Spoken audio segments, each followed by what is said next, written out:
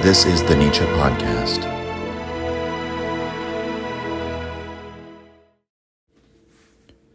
Goethe's Faust is a story about happiness and about the pursuit of happiness.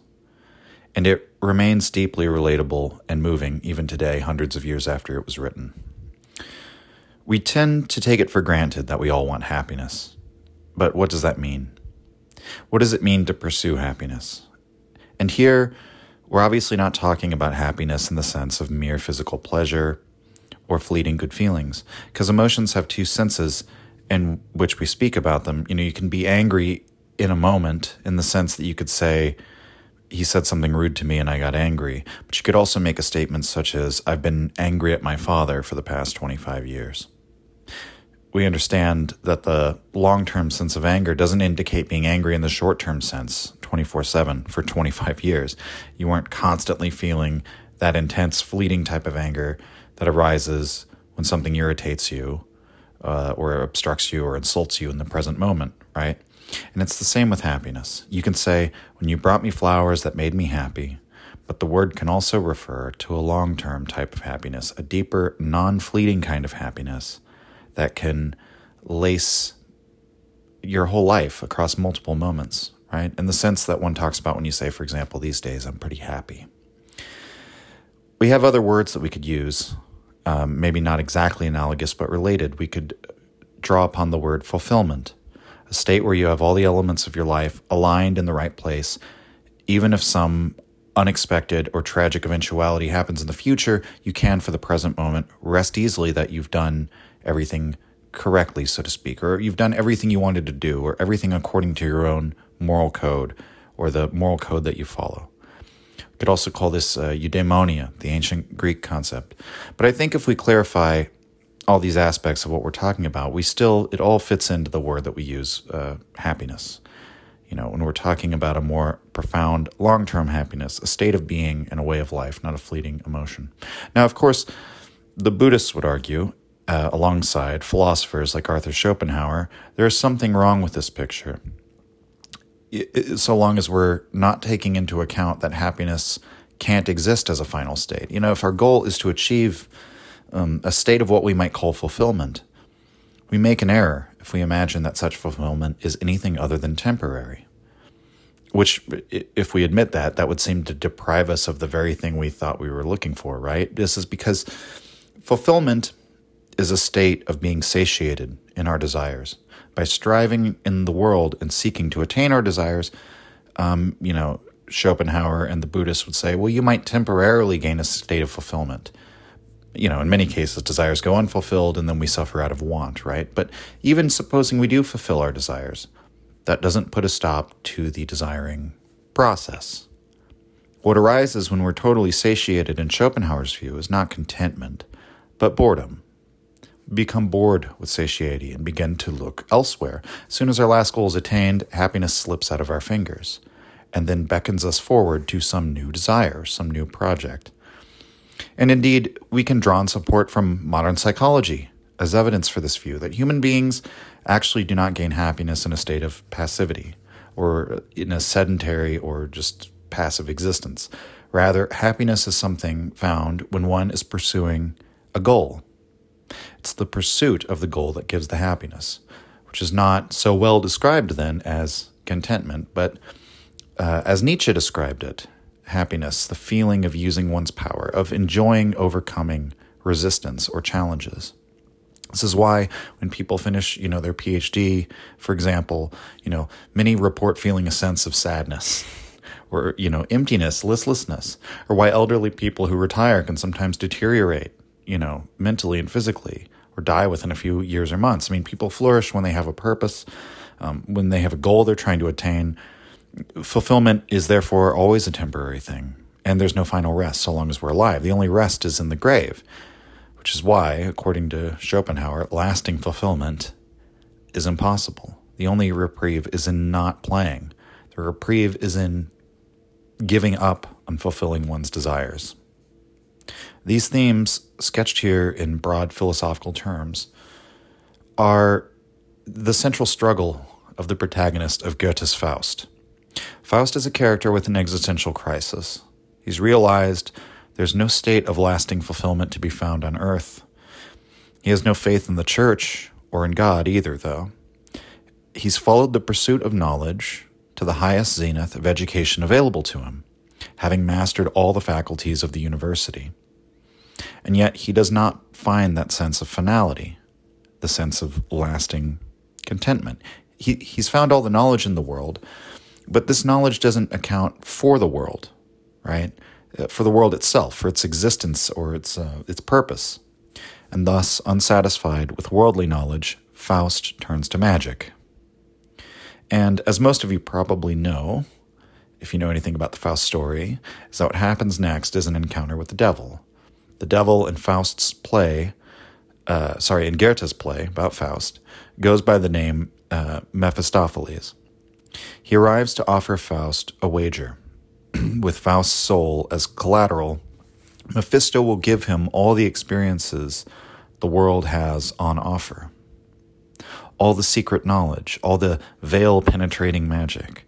And so long as Faust lives on and continues striving, seeking fulfillment after fulfillment, but never satisfied, Mephistopheles shall be his servant on earth.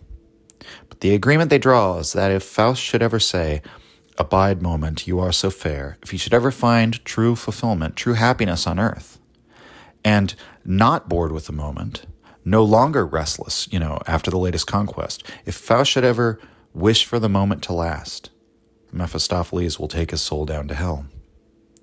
Faust agrees to this deal, and he agrees to it because he believes that such a moment is impossible for him, right? And we might say the degree to which Faust is relatable is if we take the Schopenhauerian or Buddhist view of desiring seriously, that on this plane governed by insatiable desires, it can never happen. The story of Faust is one of the most famous in all of Western folklore. It does not originate with Goethe, but begins as a folk tale about a figure that may have actually existed. This was Dr. Johann Faustus. He's a contemporary of Martin Luther. The historical Doctor Faustus was an alchemist, possibly a charlatan, who was known for peddling magical and alchemical services, in exchange for money or payment. He would travel from town to town performing magic for people or giving them medicinal cures, and then he would leave that town sometimes to escape the consequences of, being a snake oil salesman. The story goes that this Faust, the historical Faust, the stories around him were that he had made a pact with the devil in exchange for magical power, and it was said he eventually died in an alchemical explosion. And Martin Luther actually mentions Faust twice, I believe, in the written record, in order to denounce him, right, as an example of an evil person.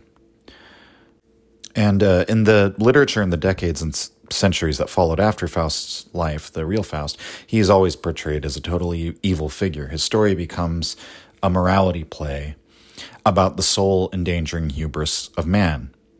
He is like Nimrod from the Tower of Babel story, a human who attempted to surpass God through use of man's, ingenuity and intellect, thinking that makes you equal to God. And Faust, he tries to game the rules of reality by sidestepping them with the use of magic. This is a man who, in his arrogance, sold his soul to the devil. He only cares for earthly pleasures and achievements and thinks nothing of the, immortal soul or of, morality or anything. And so, of course, in the Christian worldview, there's only one end to that story, and Faust is accordingly taken to hell. Those are his just deserts as a sorcerer and a charlatan, somebody who lived for the flesh and neglected the spirit.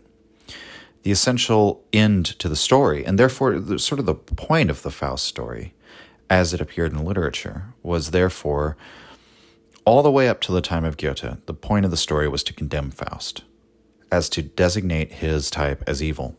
And this is true in Christopher Marlowe's telling of the Faust story as well, which is probably the most famous and the best adaptation of Faust before Goethe's was published.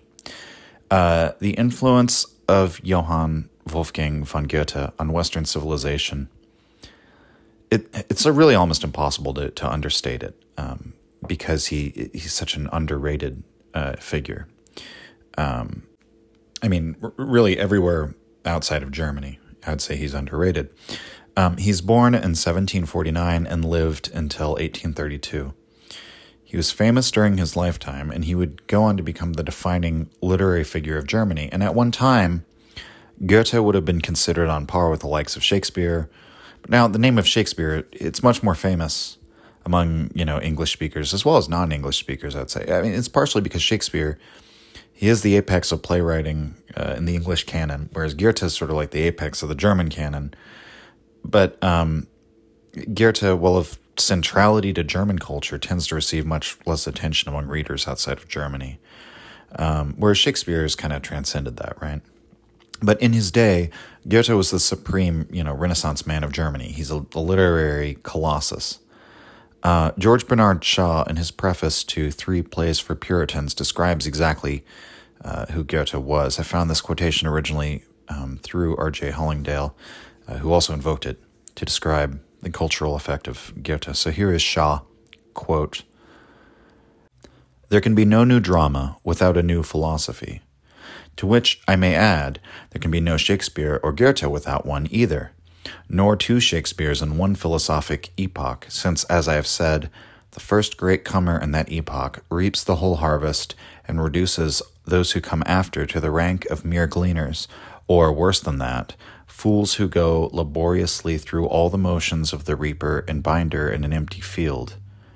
What is the use of writing plays or painting frescoes if you have nothing more to say or show than was said and shown by Shakespeare, Michelangelo, and Raphael?"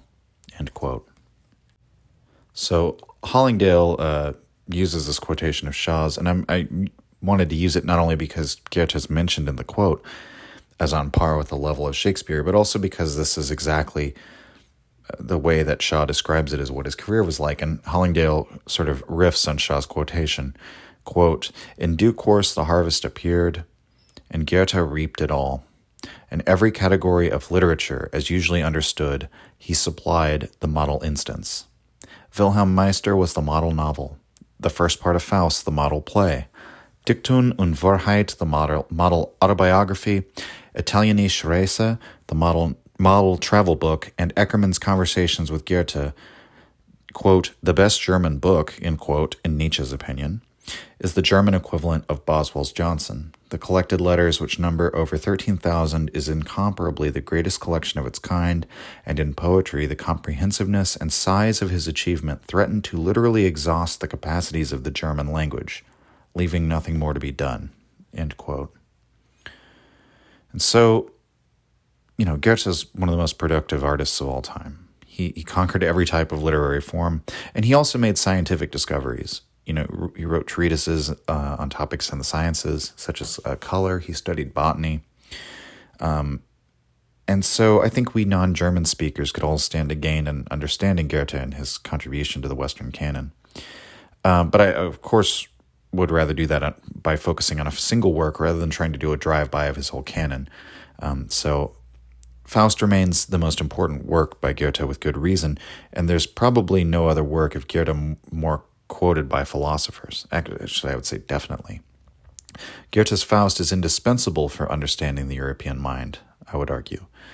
In this one work, albeit a work that took Goethe his entire life to complete, so it's a life-spanning work, but in this one work, Goethe effects a profound moral revaluation. He reverses the perspective on the old Faust folktale and provides an image of the zeitgeist that started at the advent of the Enlightenment.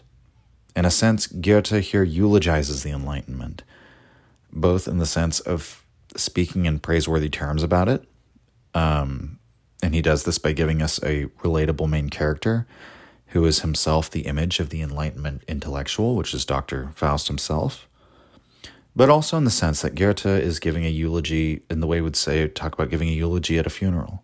Goethe's Faust heralds the end of the Enlightenment. It's a criticism of the Enlightenment in artistic terms. And the Enlightenment is, after all, anchored by the faith in mankind's reason. The Enlightenment, and the revolutions in science, philosophy, and politics that constituted the Enlightenment, this is all premised on the idea that we should, in some sense, trust in the human faculty for reason, and that anyone has access to reason, at least to some capacity, right? So rather than trusting in superstitions or the authority of institutions or archaic class relationships, we're going to instead trust in the intellect. And we might still trust in the old things to some degree, but in some sense, the story of the Enlightenment, thought is science coming to challenge and ultimately overcome all of those social forces, generation by generation, more so over time. And so Goethe's Faust is the image of the Renaissance man. He's the person whom Goethe himself was, in some sense. He's a man of letters, an intellectual, a scholar, and Faust is the conqueror of all the domains of knowledge. He's the embodiment of this spirit of striving for more knowledge and more achievement. Now, Nietzsche argued that this attitude towards reason first emerges with Socrates, and then is codified in the work of Plato. Socrates sort of sows the seeds of the Enlightenment attitude towards reason as the means of finding truth, and the pursuit of truth is the highest value. This attitude towards truth was carried on then through Christianity, which Nietzsche called the people's Platonism. Christianity makes an innovation insofar as rather than truth being the reserve of the wise and virtuous men, the philosophers, the truth becomes the common property of all. Truth is the highest value in Christianity still, as well as speaking of true words exemplified by Jesus and indicated by the association of God with the Logos, such as in the Gospel of John. The same spirit continues through to the Enlightenment, beginning with Descartes' desire to apprehend the truth directly and to gain certainty in what he knows through his methodology of doubt. And Descartes also a scientist, an early Renaissance man. So we can see how Descartes' methodology of doubt directly descends from the Socratic method, how this faith in the individual using his intellect, using reason to pursue the truth, flowers in the Enlightenment, but it existed in many forms before that. And that's the form that the Enlightenment takes in the modern scientific method, right? And so that's why Nietzsche writes in The Gay Science 344, quote, "It is still a metaphysical faith upon which our faith in science rests, that even we seekers after knowledge today, we godless anti-metaphysicians still take our fire too from the flame lit by a faith that is thousands of years old, that Christian faith which was also the faith of Plato, that God is truth and that truth is divine," end quote. And so the character of Faust, in some sense, he's the representation of that aspect of the Western psyche, the truth-seeking aspect. Faust is the man of knowledge, right? And because no amount of knowledge seems to suffice, and true certainty is never obtained, or the quest always ends with the destruction of previous certainties, Faust has this ruminating, dissatisfied quality. The pursuit of knowledge, like the pursuit of any and all desires, never leads to a final state of rest. But just because he's reached the limit doesn't mean that Faust can stop.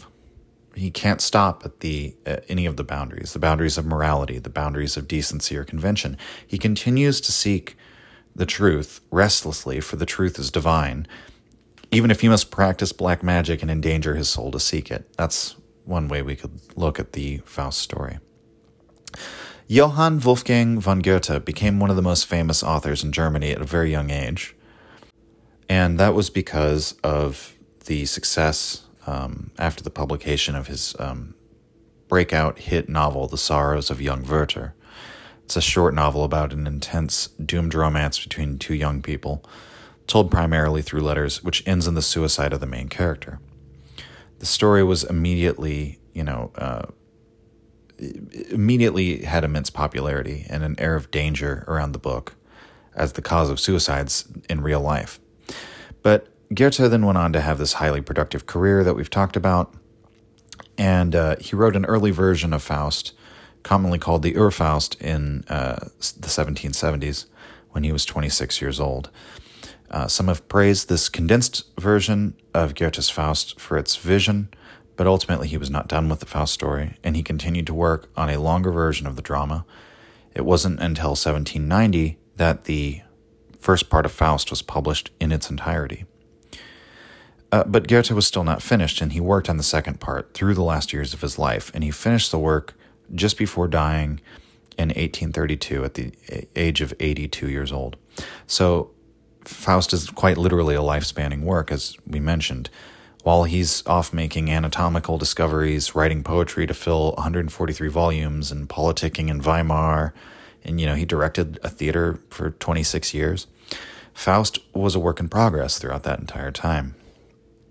Goethe wrote a year before he died to tell Zelter that his Faust was more or less finished, but said, quote, "It is no trifle to put forth in one's 82nd year what one conceived in one's 20th, and clothe such an internal, living skeleton with ligaments, flesh, and skin, and on top of that to wrap a few mantle folds around the finished product, that it may altogether remain an evident riddle, delight men on, and give them something to work on."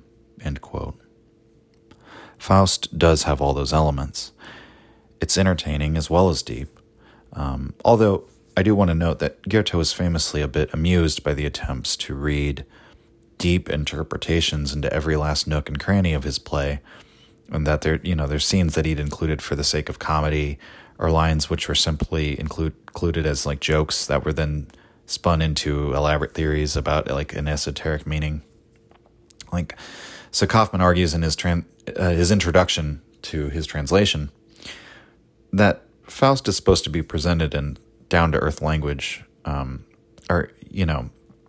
he doesn't want to have any these and thous in here, right?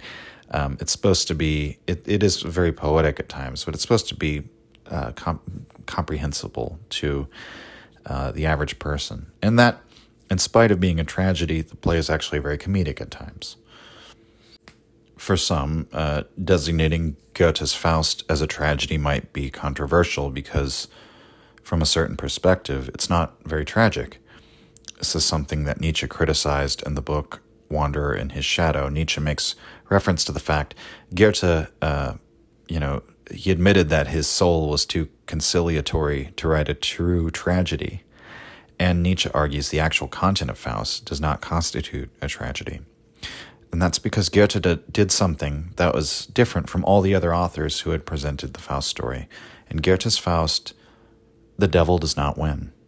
He does not take Faust's soul. Faust is saved. If there's a tragic figure in the first part of the story, it's actually Faust's girlfriend, Gretchen. She basically has her life ruined. But in the end, it's a redemptive story. And Walter Kaufmann argues in favor of a little charity with the label tragedy. As we might consider Dante's Divine Comedy, it's not exactly a comedy in the modern sense of the word either. But I should also say Nietzsche did not make this criticism of Goethe's Faust because he disliked the play. On the contrary, Nietzsche considered Goethe a great man, and many of Nietzsche's own ideas were inspired by content that can be found in Faust. Faust, at least in part, is a confrontation with a problem that is the same problem that Nietzsche confronted in his philosophy, in his early philosophy, what Nietzsche called the problem of science. He says in his 1886 preface to Birth of Tragedy, it's a problem he recognized in the figure of Socrates, because Socrates was that original embodiment of the truth seeker, and in that book Nietzsche contrasts Socrates with Faust. Both are men of knowledge, but Socrates stands at the beginning of the Enlightenment project, or he's like a prophet of this project which has not yet dawned. Whereas for Socrates, knowledge is a promise, it's a thing to reach for, it's a distant star, it's a goal to inspire people, right? Whereas for Faust, knowledge has been exhausted. It's now for him a failed promise. He's reached for it as no man has reached for it. And what has he reached but the edge of rationality? The end of any sensible truth-seeking activity. That's the meaning of Faust. And he stares out over a wide abyss, only beholding meaninglessness. He wishes for a shore and the wide oceans of knowledge and experience, as Nietzsche puts it. Goethe's Faust is therefore more like a reflection of ourselves as the children and the inheritors of the Enlightenment, unlike previous versions of the character in which he's portrayed as simply an evil person. In Goethe's work, Faust is us. And rather than feeling guilt for being like Faust, feeling guilty for possessing this insatiable truth drive, Goethe elevates Faust. The moral of the old story is inverted because Faust is saved and not punished. Goethe's work asserts that within this endless striving, there's something divine, which God loves. It's the only way to go about reframing our perspective on this world of desires which are never satisfied, is to say that in the seeking, there is the virtue, and there is the meaning. Since life is a restless seeking, if we celebrate life, we must celebrate seeking. So this radical revaluation from the way Socrates might have seen the pursuit of knowledge. The redemption found in the pursuit of truth that we get from Goethe's Faust is not an emphasis on truth as being of the highest value, as Socrates might have had it, so much as on pursuit of being of the highest value. So this is one way in which Goethe's Faust is different from the other versions of the story. Faust is saved rather than condemned, and therefore the fundamental meaning and moral of the tale is reversed. There's a second change that Goethe makes, a second major one. The Doctor Faust of the old folk tales effectively sells his soul to the devil in exchange for worldly power for a set period of time. And there's no ambiguity in this exchange. And presumably when it comes to the devil, all sales are final, meaning it's irrevocable, and there is therefore never any question in the narrative as to whether the main character will be taken by the devil. But in Goethe's Faust, the arrangement between Faust and Mephisto is a wager. It's not an outright sale. Mephistopheles gets to take Faust's soul if and only if Faust's striving ceases and he wishes for rest. Furthermore, Goethe does something brilliant in that he begins the play with a framing device, and he starts us up a level from the affairs going on down in the mortal world. The prologue begins in heaven, begins with a bet between God and Mephistopheles over the soul of Faust, which means that the wager between Faust and Mephistopheles is playing out against the backdrop of a wager of God versus Satan. So notice what Goethe does. He reframes the story, and he places it within a frame that's already familiar by appealing to a narrative that is the oldest in the Old Testament canon, and an allusion which virtually everyone reading Faust ought to be expected to know, the Book of Job. The Book of Job begins with a meeting between God and Satan. So I'll read from the beginning of the Book of Job. This is from the New International Version. Quote, "One day the angels came to present themselves before the Lord, and Satan also came with them. The Lord said to Satan, 'Where have you come from?' Satan answered the Lord, 'From roaming throughout the earth, going back and forth on it.' Then the Lord said to Satan, 'Have you considered my servant Job? There was no one on earth like him. He is blameless and upright, a man who fears God and shuns evil.' 'Does Job fear God for nothing?' Satan replied. 'Have you not put a hedge around him and his household and everything he has? You have blessed the work of his hands, so that his flocks and herds are spread throughout the land. But now stretch out your hand and strike everything he has, and he will surely curse you to your face." End quote. So, of course, in the story, God says, "Go ahead. Do your worst to Job then." And they effectively have a wager as to whether Job will maintain his faith even when his virtue is rewarded with nothing but torment. So in this Bible story, Satan and God can seemingly be relatively civil to one another. And since this is one of the earliest books of the Bible, if not the earliest, some have considered that maybe the Satan we're seeing in this story was not yet associated with Lucifer as he's later understood, right? Or even maybe not even yet associated with the snake in the garden. The meaning of Satan was God's accuser. And so on this account, Carl Jung, in his psychoanalytical approach to studying the Book of Job, says that Satan constitutes the Lord's doubting thought. Satan is a doubting thought in the mind of God. Or if you like, he's the advocate in the court of the king, right, for the opposing position. He's the skeptic. He's the negator, the one who argues the negative, the adversary, right? And when this was written, I'm not even really convinced myself that Satan is supposed to be the enemy in the way like Ahura Mazda and Ahriman are enemies in Zoroastrianism, as the struggle between good and evil. The tone I get from this passage is that Satan is part of God's host, and he's required in order for God to have true knowledge. Doubt is required for knowledge. This may be, a strange idea to entertain in light of our ideas about God, which we now, that God is omniscient and all-knowing. The book of Job presents this very strange notion that God might have to test things, that it's through an adversarial process that we discover the truth. And so, as we've probably most all heard in the story, God first allows Satan to destroy Job's property, then to kill his children, then to afflict Job himself with sores and horrible diseases. Job doesn't waver in his faith, and there's an appearance by God at the end where he both relieves Job's suffering, but he also shuts down any questions from Job about why God would do such a thing. There's a famous line where God's, where were you when I set, the foundations of like existence, right? Like, who are you to question me is the vibe there. In the end, Satan loses that bet with God in the book of Job. So in Faust's prologue in heaven, we have the same situation. We have Mephisto approaching God in order to make a wager with him for the soul of Faust. And just as in the book of Job, where God says, have you considered my servant Job? It's the same structure here. God is the one to bring up Faust. He said, he calls Faust his servant, says, have you considered my servant Faust?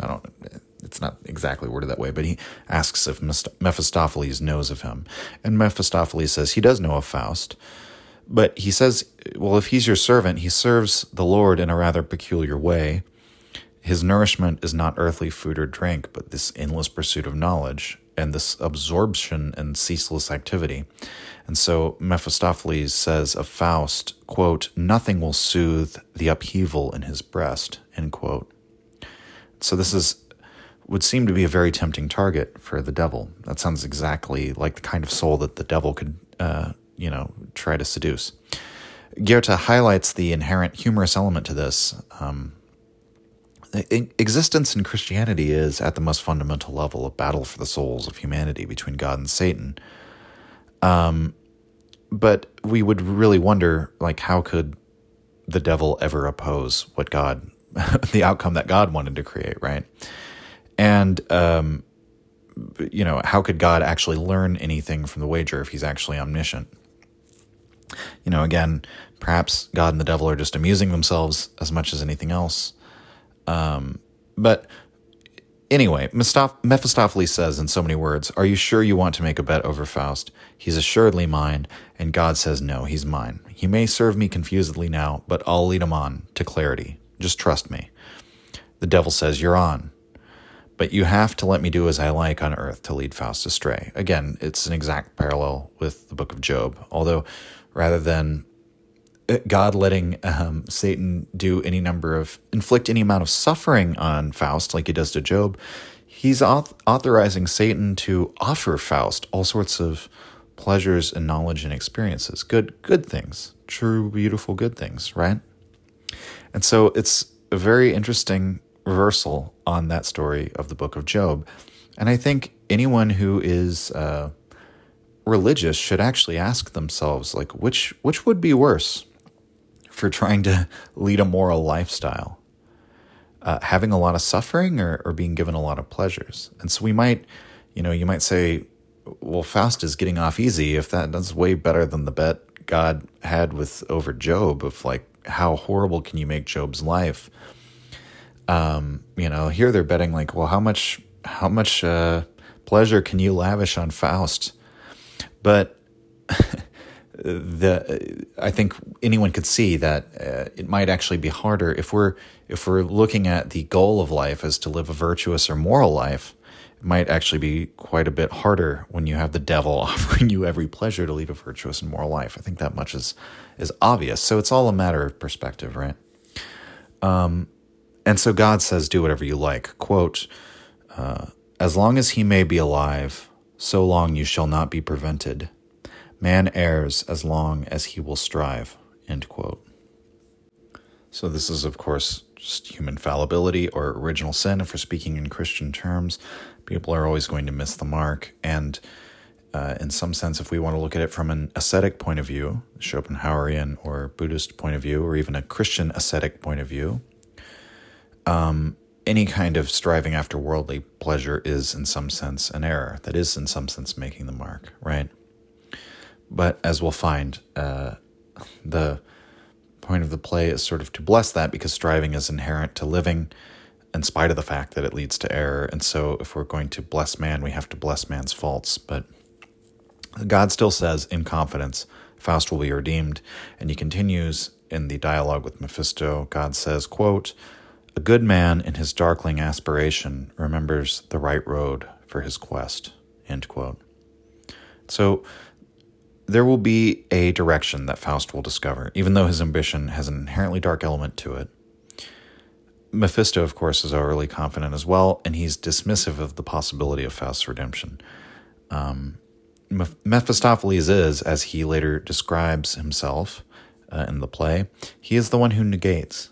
And so he's like Satan in the book of Job, God's accuser. He's a prosecutor against the crimes of existence, the injustices of reality. And so he even goes so far as to present himself as an advocate for mankind, because he's a voice speaking against the suffering that they have to endure while on earth. Accordingly, God says to him, quote, do you come only to accuse? Does nothing on earth seem right? End quote.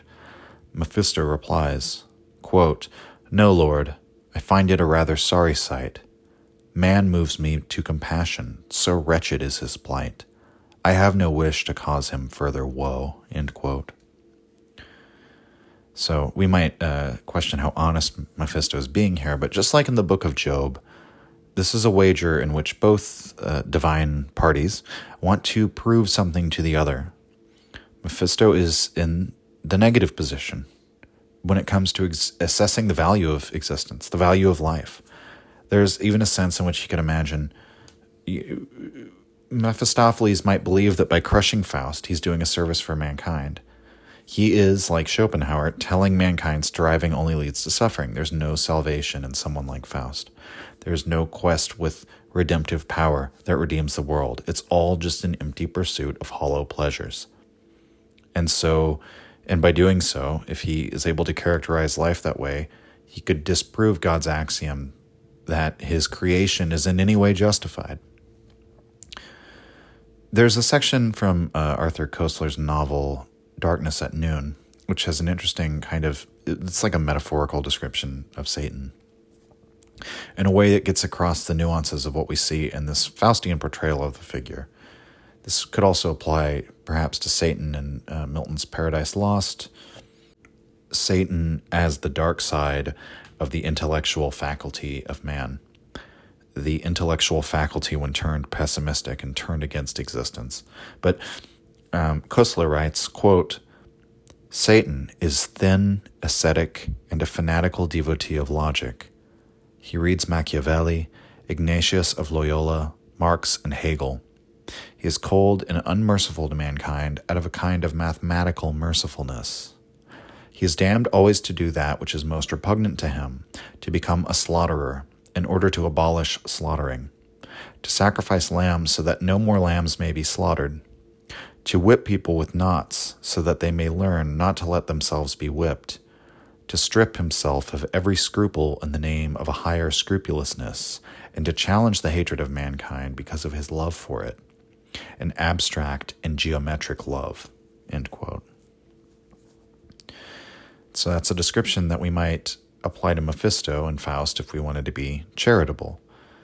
His is an abstract geometric love, as he describes it, a tortured, contrived affinity for mankind, but out of the desire to negate mankind, so that they can be free of the pain of existence.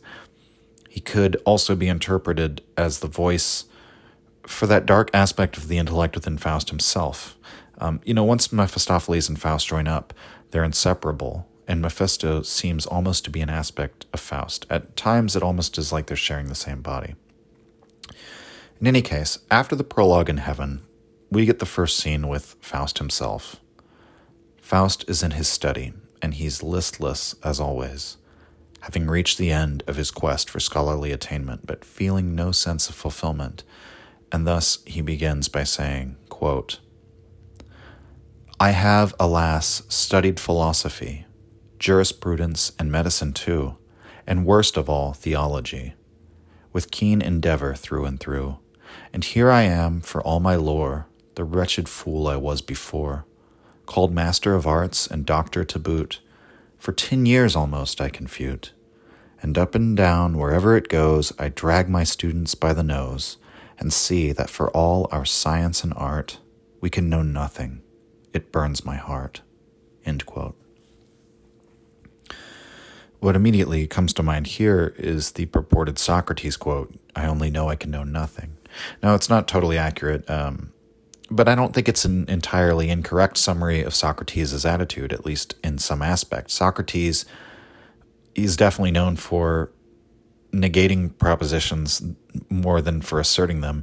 And when asked what made him different from other men, what it was that he knew that others didn't, Socrates said that it was his awareness of his own ignorance. Socrates does not regard this ignorance as a tragic thing, but opening a field of possibilities, we might say. Once we demolish all those naive certainties that we once held to, but had no real reason to believe in, that opens the way for real knowledge. But for Faust, look at the conclusion he comes to. For all our science and art, we can know nothing. And rather than seeing this as a blessing, he feels it as a pain. Because Faust has reached what he believes to be the limits, he's become desensitized. He feels as though he's been flattened out. He has access to all knowledge there is, but cannot construe a meaning from it. He doesn't get the same pleasure he used to derive from the quest. He says, quote, "No scruple or doubt could make me ill. I am not afraid of the devil and hell, but therefore I also lack all delight." End quote. So, it's through the contrasting experiences of pain and pleasure, happiness and boredom, fulfillment and craving, that we're able to define those experiences. And it's only for the fact that we experience want that we can then experience pleasure from the release from want. Again, this is a very Schopenhauerian analysis of the human condition. But so this flattening of sensations is because Faust has nowhere else to go. He's stagnated, but he's still filled with the same restlessness, and it's unbearable.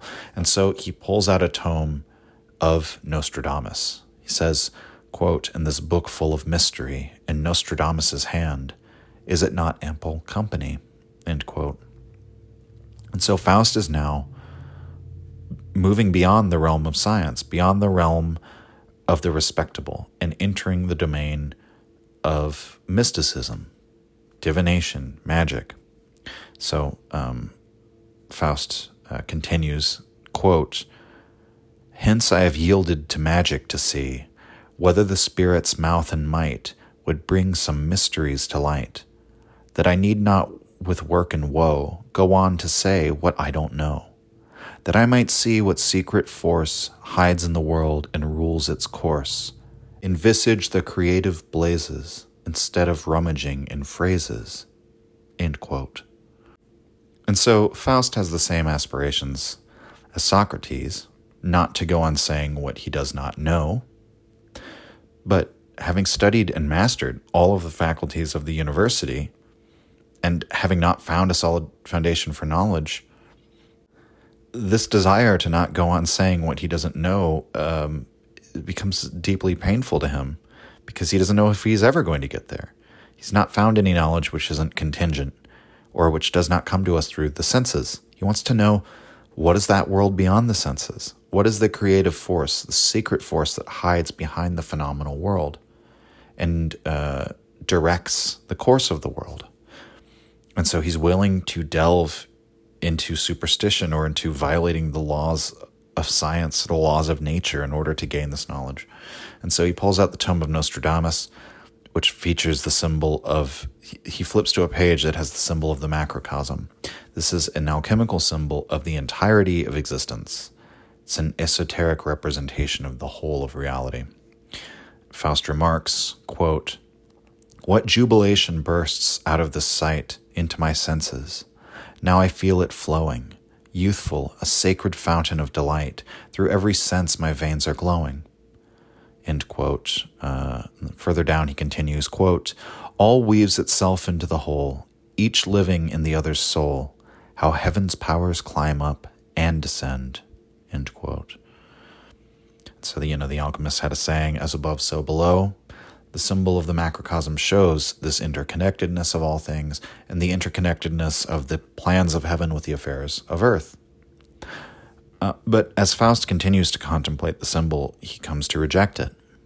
He eventually says somewhat bitterly, quote, "What play? Yes, but a play, however vast. Where, boundless nature, can I hold you fast?" End quote. And he turns the page in disgust. And so he despairs at this representation of reality, but beautiful as it is, as being false. It's but a play, simply a presentation, a condensation or an illusion, like all human symbols, incapable of actually capturing boundless nature. So I think Faust's disgust is for the attempt to bound the boundless, right? This kind of representation, to dare to present the entirety of existence within a symbol, is sort of indicative of the pretensions to knowledge of the scholars, which Faust has come to despise. But so instead, he turns to a page containing the symbol of the earth spirit.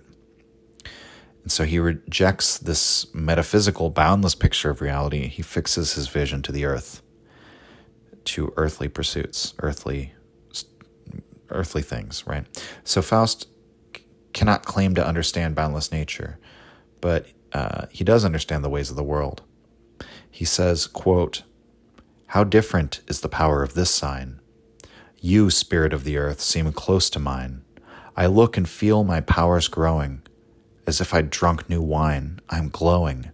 I feel a sudden courage and should dare to plunge into the world to bear all earthly grief, all earthly joy. Compare with gales my strength, face shipwreck without care." End quote. So it's a yearning for all life and all its profundity and totality. The contemplation of all the earth has to offer both good and bad. So he rejects the interconnectedness of the macrocosm and instead contemplates the earth symbol, and he invokes the spirits and uses magic to summon the earth spirit. The earth spirit actually shows up, and he answers Faust. But Faust is terrified when he sees the apparition flame into existence. And this prompts the earth spirit to goad and make fun of Faust, saying, quote, "You have implored me to appear. Make known my voice and reveal my face. Your soul's entreaty won my grace. Here I am. What abject fear grasps you, Superman?" End quote. And so yes, in the original German, the earth spirit is derisively or sarcastically calling Faust an Übermensch. The spirit is saying, is this the one who sees himself as having surpassed humanity? Is he now shrinking from the startling truth when it appears before him? The earth spirit rejects Faust's attempt to then converse as equals, and he compares Faust rather to an insignificant worm, and then he vanishes. Faust is even more deeply distraught after this experience, after the earth spirit rejects him, as being no peer to those of the world beyond, and so he begins to sink deeper into depression. Even his pursuit of magic is not yielding results. Then Wagner arrives and enters Faust's study.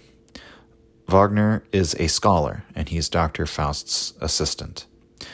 This character believes in the power of reason and of art and science. He does not have the same perception of the limits of knowledge that Faust has gained. Wagner is still very much in this Socratic mindset that, the pursuing knowledge is the most valuable thing in the world because a mortal life arises and then passes away in the blink of an eye. But that only lends more importance to the domains of philosophy and art and like having a legacy, right? Because that's the creative offspring of one's mind. And these things can endure long after one's passed away and be carried on by other minds. So that's the faith of Wagner. He's very much in favor of scientific optimism, we might say.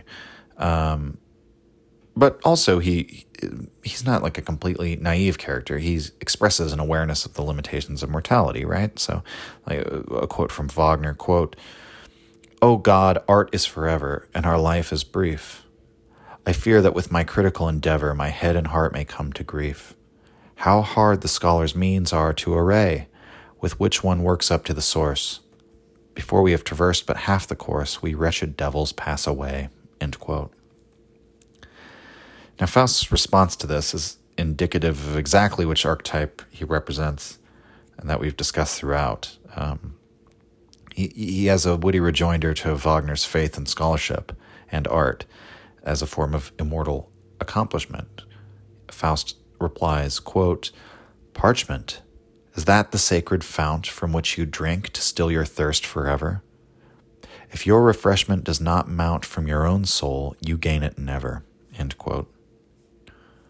So the great works of mankind and all the pretty words ever written, all these great stories and idealized characters and cautionary tales, these are all wonderful treasures, but you can't just gather up these erudite references to just adorn yourself with. What matters is like a transformation inside of you, the extent to which the wisdom's incorporated in your own being. Wagner then leaves and Faust monologues more. The appearance of the spirit has made Faust despondent. He says, quote, "To dream of eternal truth was within reach, exulting on the heaven's brilliant breach." End quote. And he goes on to say how he felt both so great and so small simultaneously. Great because he's brought forth this thing which like crosses the boundaries between worlds, but also the awareness of his own insignificance on the cosmic scale. But now, after that, he's just back to the dreadful tedium and sorrow of being a human being again. With its disappearance, the spirit took these feelings with it. Quote, "You cruel one have pushed me back into uncertain human fate." End quote. And so Faust then speaks about the inescapable angst which colors human life and the pointlessness that comes from this eventual destruction, decomposition of everything, and how our awareness of this fact spoils everything for us, and how he's now plunged back. This promise of magic offering a bridge beyond these limitations of humanity have gone unfulfilled, and now he's plunged back into contemplating this again. And I'm just reading a lot of the sort of, what would you say, almost Chiron-esque philosophical reflections of Faust that happen in these first parts of the play, because I do find them very fascinating from a philosophical angle. So, quote, "Deep in the heart there dwells restless care, and secretly infects us with despair. Restless, she sways and poisons peace and joy. She always finds new masks she can employ. She may appear as house and home, as child and wife, as fire, water, poison, knife. What does not strike still makes you quail, and what you never lose, for that you always wail." End quote. I find that it's a relatable description of anxiety, actually.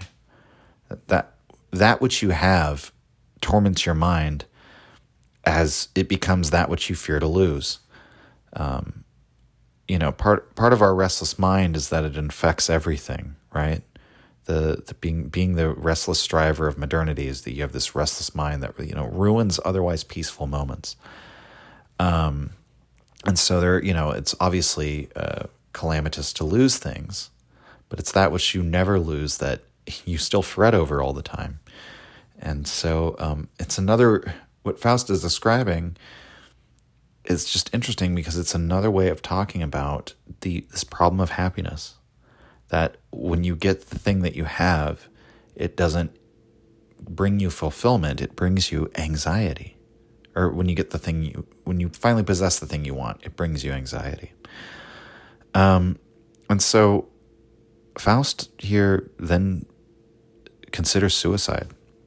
And he has truly sort of reached the end of his rope here at the beginning of the play. He sees no direction in which his life can proceed further, so he reaches for a vial of poison.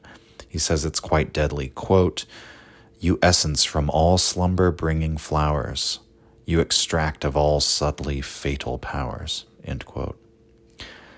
Faust then holds it up to his lips, but then the time is midnight, as it happens, and the bells chime, and the choral songs begin.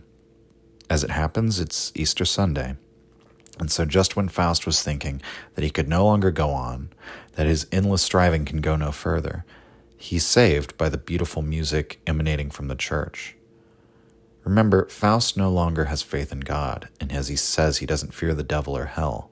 But the sound of the music in celebration of Easter stirs him back to life. He's resurrected, so to speak. Faust wishes to live again, to renew, at least for another day, his search for higher knowledge and, new experiences and new things.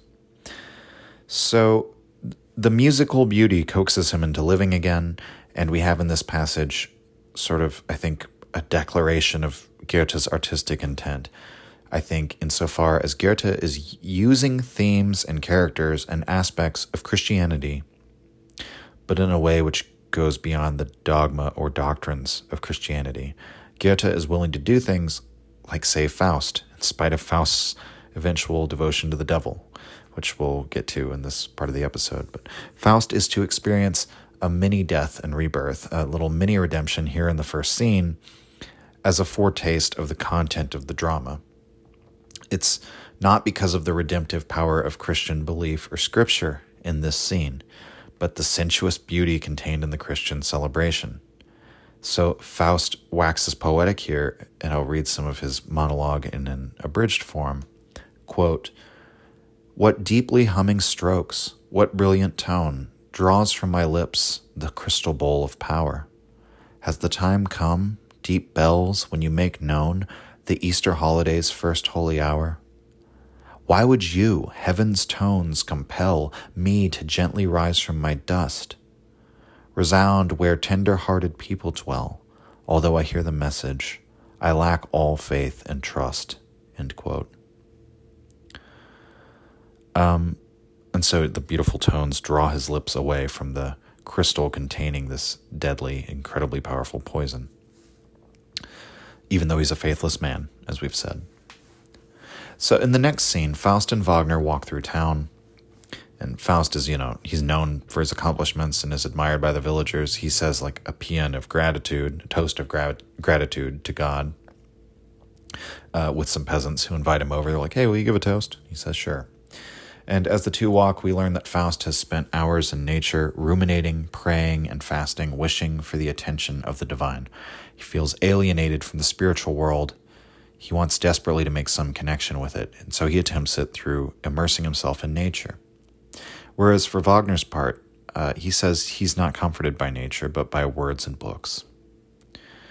Faust goes on to say he feels two internal poles, two wills pulling against each other within himself, that are threatening to tear him apart. Faust says, quote, "Two souls, alas, are dwelling in my breast, and one is striving to forsake its brother. Unto the world in grossly loving zest, with clinging tendrils one adheres. The other rises forcibly in quest of rarefied ancestral spheres." End quote. It's a view of this human condition, or the human psyche, we could say, that's common to esoteric religions, I would say, that there's two poles or centers within man, that's one is earthly and the other is divine. Faust's longing aims in both directions. He just as much wants to ascend into the world beyond mankind as he longs to seek out new knowledges and experiences of the material world. As Faust says in a later monologue, quote, "One longs for life, and one would seek its rivers and alas, its source, end quote. So he longs for life, but he also longs for the source of all life. Faust and Wagner then, out while they're walking about, encounter a strange dog, a poodle. The poodle takes a liking to Faust, it seems, and starts following Faust and follows him all the way back to his study. Faust says his goodbyes to Wagner, and he lets the dog in. He says, oh, okay, I guess I've got a dog now, and he gives him a little mat to lay on next to his stove. And he continues his depressive ruminations. And what follows, it's an extraordinarily interesting scene to me because it involves Faust making a literary criticism of the Bible, specifically the book of John, which begins, as I referenced before, with the quote, "In the beginning was the Word, and the Word was with God, and the Word was God. All things were made by it, and without it was not anything made that was made," end quote. What follows is Faust both perhaps suggesting that this conception of the world is foreign to the German mind, but also to his own temperament. It's foreign to the Faustian mindset, which is consumed with activity. This passage, it's sort of a little digression, actually, from the character development for Faust and the imminent meeting with Satan. But Goethe's work is full of little gems like this one, and so this is a blasphemous little section for Faust to critique God's description of how the universe is fundamentally constituted. But in doing so, Faust reveals something to us by point of contrast. So Faust picks up the New Testament, marveling at how this simple document has provided some ease and comfort and a promise of contentment for people to find peace within, and just how strange and foreign to Faust it is that they could find that fulfillment that he's looking for in this simple little book. And so he says, quote, "We long for the light of revelation, which is nowhere more magnificent than in our New Testament. I would for once like to determine, because I am sincerely perplexed, how the sacred original text could be translated into my beloved German." He opens the New Testament and begins to read. It says, "In the beginning was the Word." Already I am stopped. It seems absurd. The Word does not deserve the highest prize. I must translate it otherwise.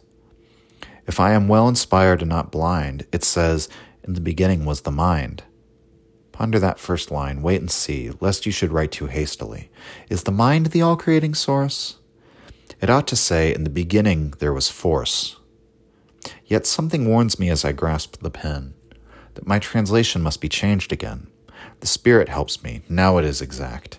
I write, "In the beginning was the act." End quote. So Faust's intuition tells him, or perhaps we might say his German-shaped intuition, tells him it's not the rational discursive intellect that begins creation, but action, movement, right? We can see this, in this scene, we have a transition in Faust's focus. I think what's interesting is that it's kind of showing the progression of where Faust is focused on in his life. So, and how he keeps revising his translation of the line. He's moving from, what did he talk about at the beginning? Rummaging in phrases, so the word, to seeking knowledge or truth in a more abstract sense. You could say mind. Now he's seeking the secret force behind all the world, right? And now Faust has finally figured out that what is common to all these things is the seeking, the activity. The act is primary. And so there is a parallel, I think, with Nietzsche's idea of will to power and how he believes that that's what constitutes any sort of human action or human morality. Now, shortly after this blasphemous revision of biblical wisdom, something strange begins to happen. The black hound, the poodle, transforms, taking on a shadowy aspect, and it reaches up like a rising fog. Faust calls it a, quote, "hippopotamus of foam with fiery eyes, how his teeth shine," end quote. Faust realizes then that the sigil placed over his doorway, a pentagram, which is used as a magical means of trapping spirits through witchcraft, has snared this demonic presence within Faust's study. Well, he learns this because spirits who are just sort of, I guess, hanging out in the liminal space around Faust now, spirits cry out to him that a devil has been caught inside. And they do warn him, we're actually on this entity's side, but just so you know, you've trapped him here. Faust then attempts to use spells to ensnare the beast into his power. His less powerful spells don't work, so Faust declares, quote, "Now listen well to a stronger spell. If you should be hell's progeny, then see this symbol before which tremble the cohorts of hell. Already it bristles and starts to swell." End quote. So Faust's magic proves to be effective, and as it turns out, as we all know, he's not ensnared just any devil, but the devil. Mephistopheles, trapped as he is by this unfortunate oversight on his part, then heeds Faust and transfigures himself from the swelling cloud into a man. And this is quoting from the play. Quote, Mephisto steps forward from behind the stove dressed as a traveling scholar, while the mist clears away. Mephisto, "Why all the noise? Good sir, what is your pleasure?" End quote. Faust demands the name of this being before him, but Mephisto is a bit cagey about it. He doesn't immediately come out and say, "I'm the devil."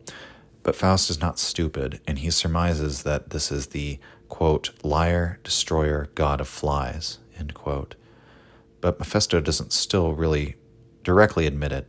Finally prompts Faust to ask more forcefully, quote, "Enough! Who are you then?" Mephisto, "Part of the force which would do evil evermore and yet increases the good." Faust, "What is it that this puzzle indicates?" Mephisto, "I am the spirit that negates, and rightly so, for all that comes to be deserves to perish wretchedly. 'Twere better nothing would begin. Thus everything that your terms, sin, destruction, evil, represent, that is my proper element." End quote. So this conception of the devil, we've already kind of discussed in some detail, but notice that, again, Mephisto's starting proposition, his first principle is that all that comes to be deserves to perish. I've mentioned how influential Goethe's Faust was on Nietzsche, and how much Faust has just been quoted by philosophers. Apparently, that particular quote was a favorite of Karl Marx's. Take that for what you will. In any case, it's sort of the sentiment. It would have been better if we had never been born. In Schopenhauer's language, what he says in the essay on the suffering of the world, would have been better if life were no more easily called up on Earth as on the moon. The dialogue between Mephisto and Faust continues, further fleshing out Mephisto's role in the cosmos. Quote, Mephisto, "I am part of the part that was once everything, part of the darkness which gave birth to light, that haughty light which envies Mother Night, her ancient rank and place and would-be king.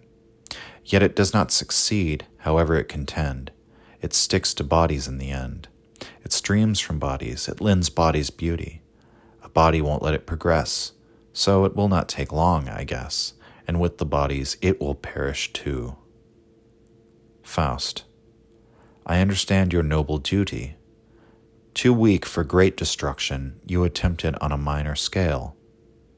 Mephisto, "And I admit it is of slight avail. What stands opposed to our naught? The sum, your wretched world, for aught.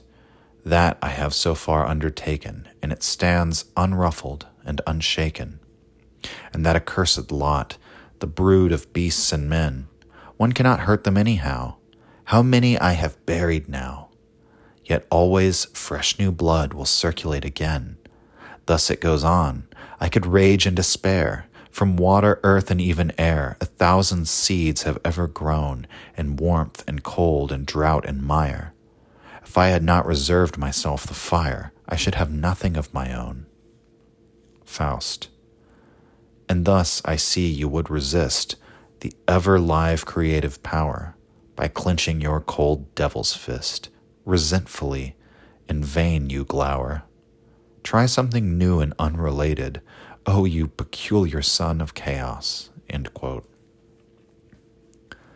So Faust's criticism of the devil at the end there, he recognizes the inherent futility in what Mephisto does, and that it's just driven by revenge.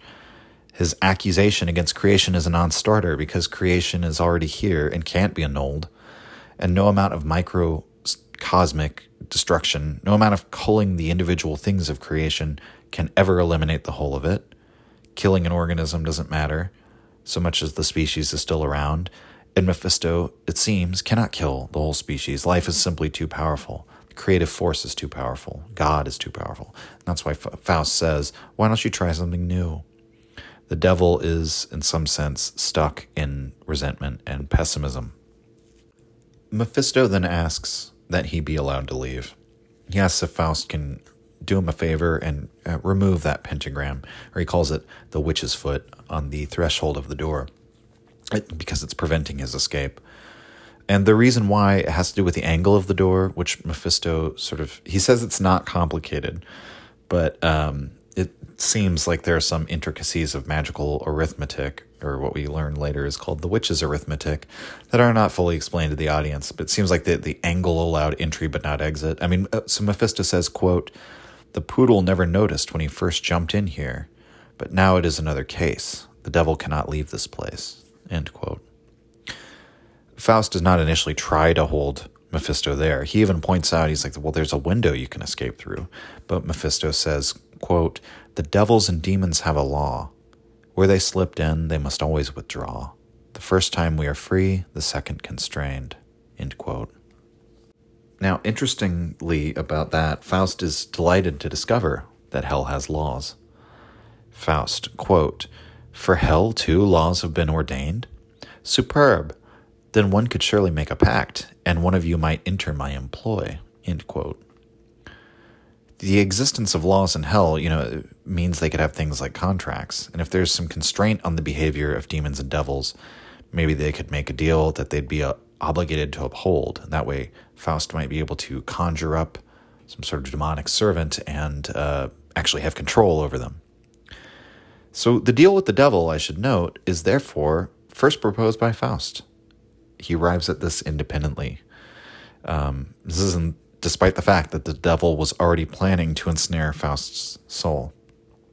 So Mephisto expresses an interest in making an agreement, but he says, well, let's not rush things. He says, first, let me go. He really does not want to be caught in Faust's study. So even though Mephisto has declared his intentions to God in the prologue to steal Faust's soul, he doesn't take this opportunity to do just that. At this moment, he says, let me go. I'll come back and we'll make a pact later. Faust understandably says, no, one doesn't trap the devil twice. I have you in my power now. I'm not letting you go.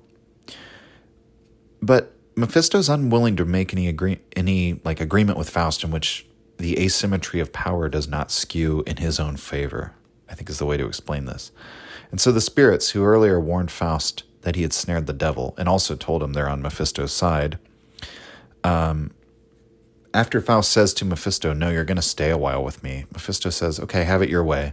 But then the spirits begin serenading Faust with a song full of shimmering, beautiful imagery, lots of romantic style imagery of idyllic nature and verses about rapturous bliss, being borne up into the mountains and the shining heavens, and Faust is serenaded to sleep.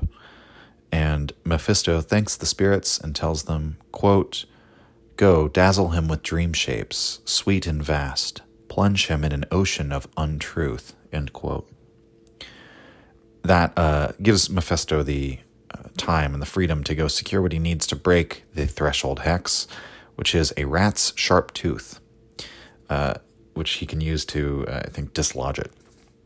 He then wishes Faust sweet dreams and leaves.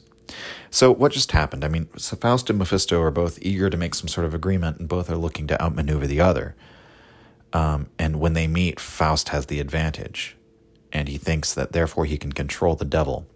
Instead, the devil easily outmaneuvers him, and this represents why you shouldn't attempt to outwit the devil. The devil's usually 1 or 2 steps ahead of you, even when he seems at a disadvantage, and he's also smart enough not to get taken advantage of when there's a power imbalance that doesn't benefit him. He'll wait to strike the contract when he feels the scenario is more to his own advantage. And after all, people are changeable, and we have these, temporary emotional and mental states that come and go and affect how gullible we are, or how willing we are to believe certain things, and how we behave, whether feel that we're on the top of the hierarchy, on the bottom. And Mephisto doesn't have any of those disadvantages, right? He always has the same fundamental nature. In the next scene, there's a knock at the door of Faust's study, and this is supposedly sometime later. Mephisto says, it's me here to make our agreement. Faust says, come in, and Mephisto makes Faust ask him to come in a total of 3 times. You have to want this. You have to really want to invite the devil inside. Maybe inviting in the devil one time could be an accident or a lapse in judgment, but Mephisto makes him prove, by saying come in 3 times, that there's no plausible deniability any longer. And the imagery of how Mephisto is described is somewhat famous. He enters dressed as a fine nobleman with a fine red coat and a cock's feather in his cap. And here, from Faust, we get another beautiful expression of his ruminating, dissatisfied attitude towards life. And I'll read from this monologue also in an abridged form. Quote, I am too old to be content with play, too young to be without desire. What wonders could the world reveal? You must renounce, you ought to yield. That is the never-ending drone, which we must our lifelong hear, which hoarsely all hours intone and grind into our weary ears. Though all is still, no rest is mine, as dreams enmesh my mind in dread. The God that dwells within my heart can stir my depths, I cannot hide, rules all my powers with relentless art, but cannot move the world outside. And thus existence is for me a weight. Death is desirable, and life I hate. End quote. And Mephisto responds to this, quote, and yet when death approaches, the welcome is not great. End quote. So he taunts Faust that when he had the opportunity to free himself from this endless rumination that he claims to hate, he did not take it.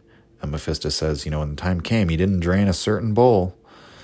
You had the bowl of poison in front of you, but you refused to drink it and let yourself be brought back, seduced back into life again. So, this is the paradoxical nature of Faust's yearning. He can't stand to be dissatisfied with life anymore, but he can't be satisfied with the prospect of death either. And so often, if Mephisto is sort of if we interpret Mephisto symbolically as like the pessimistic, negating power of the intellect, he will always point out the contradictions in Faust's, because people are complicated and have these contradictory and paradoxical natures, and he will always point those out to Faust. And anyway, Faust says that in his terrifying reeling, he heard chimes that reminded him of the simple bliss of childhood. And reflecting on this, Faust becomes even more embittered, and eventually he's calling down curses on the things of life that have seduced him to live as he has, which bring enticement but never satisfaction. Quote, cursed be illusion, fraud, and dream that flatter our guileless sense. Cursed be the pleasing make-believe of fame and long posthumous life. Cursed be possessions that deceive, as slave and plow, child and wife.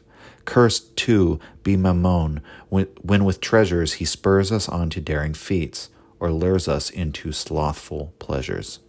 End quote. More than this, he concludes the rant by calling a curse down on hope and on faith, and most of all on patience. And so there's a real sense in which Faust is a sort of melodramatic character, and Kaufman points out that Mephisto's role in the dialogue is often to deflate the lofty, high-flying verses of Faust with something sarcastic or vulgar. Mephisto is simple, direct, and glib. Faust, on the other hand, waxes poetic.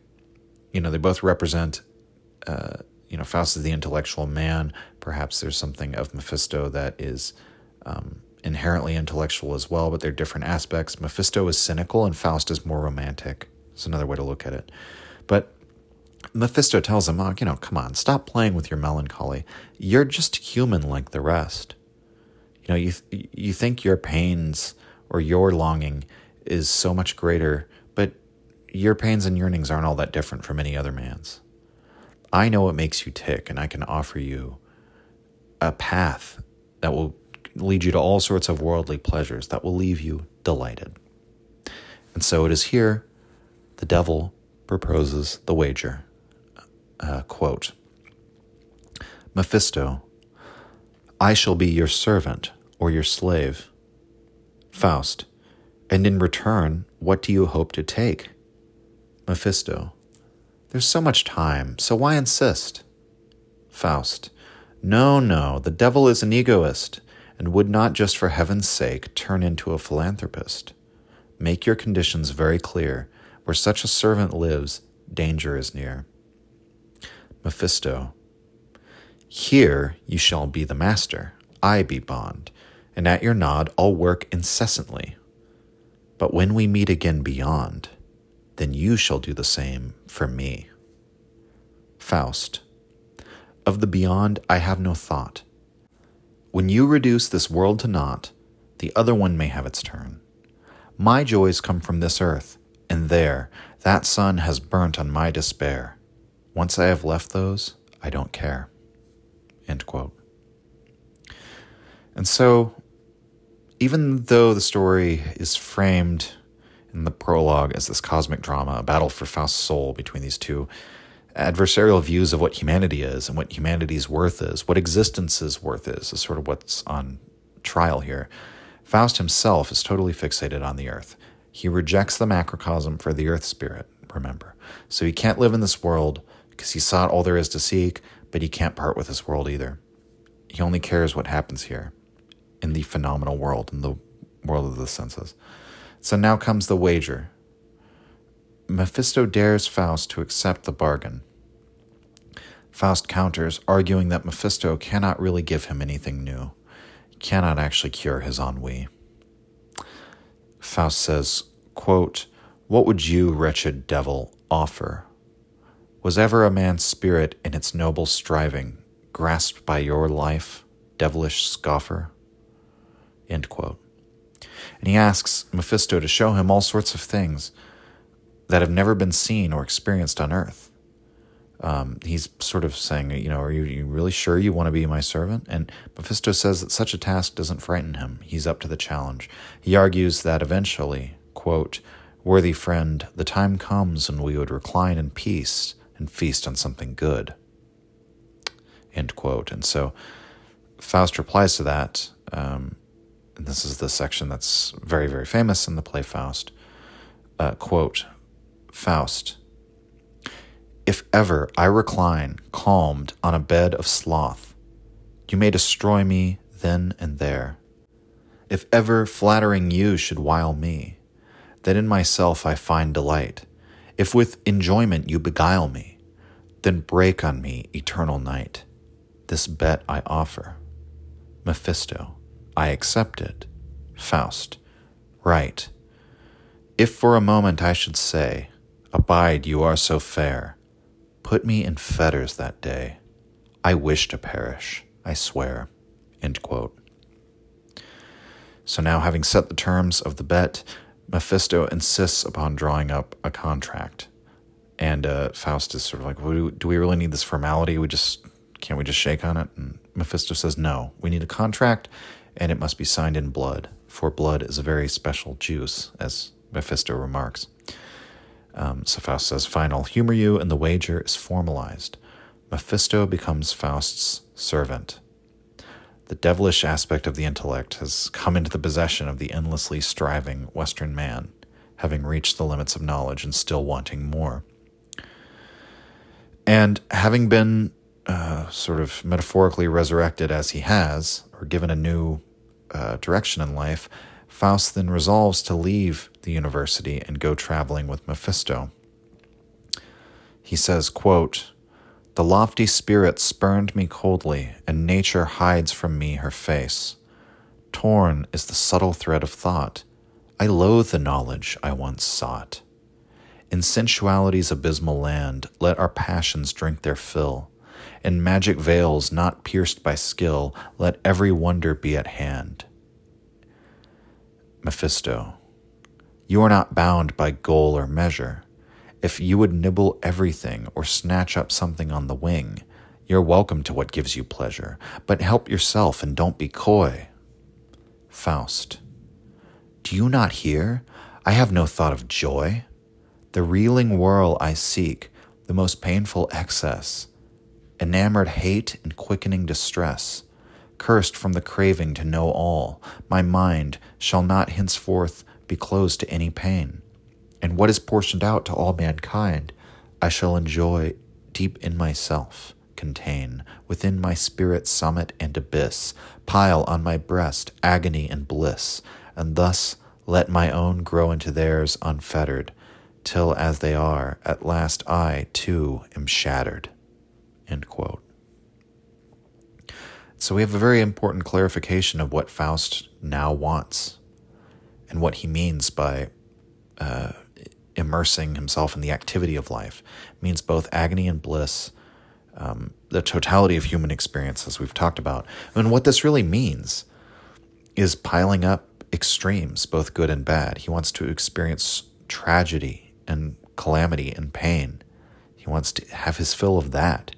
The ordinary seductions of the devil will not work for him. What Faust has determined in his knowledge is that, as we began the episode saying, it's the pursuit that matters, not the knowledge. Faust wants to throw himself into that restless activity of pursuit. It's the only place where we find happiness. But as the human condition goes, it's always mingled with pain. It's an essentially painful thing to be part of this world of willing and suffering.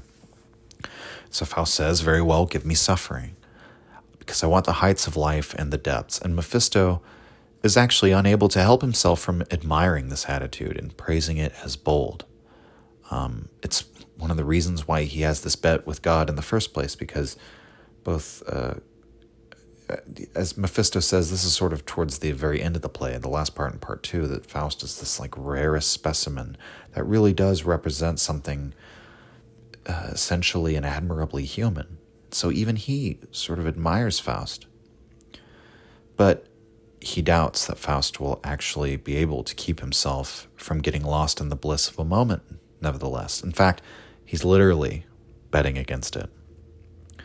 And so in any case, they're now off to take on the world. Mephisto says he'll arrange for the horses, and that the two of them can simply disappear. The world is their oyster. Quote, come on, let your reflections rest, end quote. That's what Mephisto tells Faust. Quote, and plunge into the world with zest, end quote. So that is where we're going to end for part 1. And we're only at the beginning of the Faust story, but I wanted to really take our time in introducing the story and the characters and the premise and the background of the work. And also, the way we've kind of gone over the opening scenes of the drama, they really have a lot of wonderful lines that are very rich philosophically. So, and are very relatable to me as a modern person who I feel, just as much consumed in the haste of modernity and the restlessness of it all, and this like ruminating dissatisfaction that Faust has. I feel all of those things. And so Faust, even though, again, he's a character from hundreds of years ago, speaks to me. And that, for me, is the pinnacle of great art. Relatability across ages, timeless communication between the artist and those who engage with their art, even once they're long dead. And so in Faust, I feel I've glimpsed something really beautiful about Goethe, and that the struggles of his character can kind of inform my own.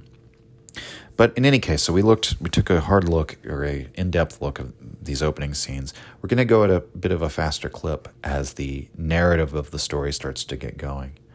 And just to cover all of the material, which is, Faust is, as many people say, almost impossible to summarize. And so even though we're going to have to rely on some glossing and some summaries as we keep going, I wanted to at least dive deeply into many of the scenes and lines that show why I really love this play so much. All right, so we'll finish next week when we discuss the Gretchen tragedy, which ends Faust Part 1, and then we'll talk about, in that same episode, Faust Part 2. This is Keegan signing off. If you enjoyed the Nietzsche podcast or found it helpful, you can visit us and support the show at patreon.com/untimelyreflections. The link is in the description. Or just share the show with any of your friends that you think might enjoy it or on social media. Thank you for your support.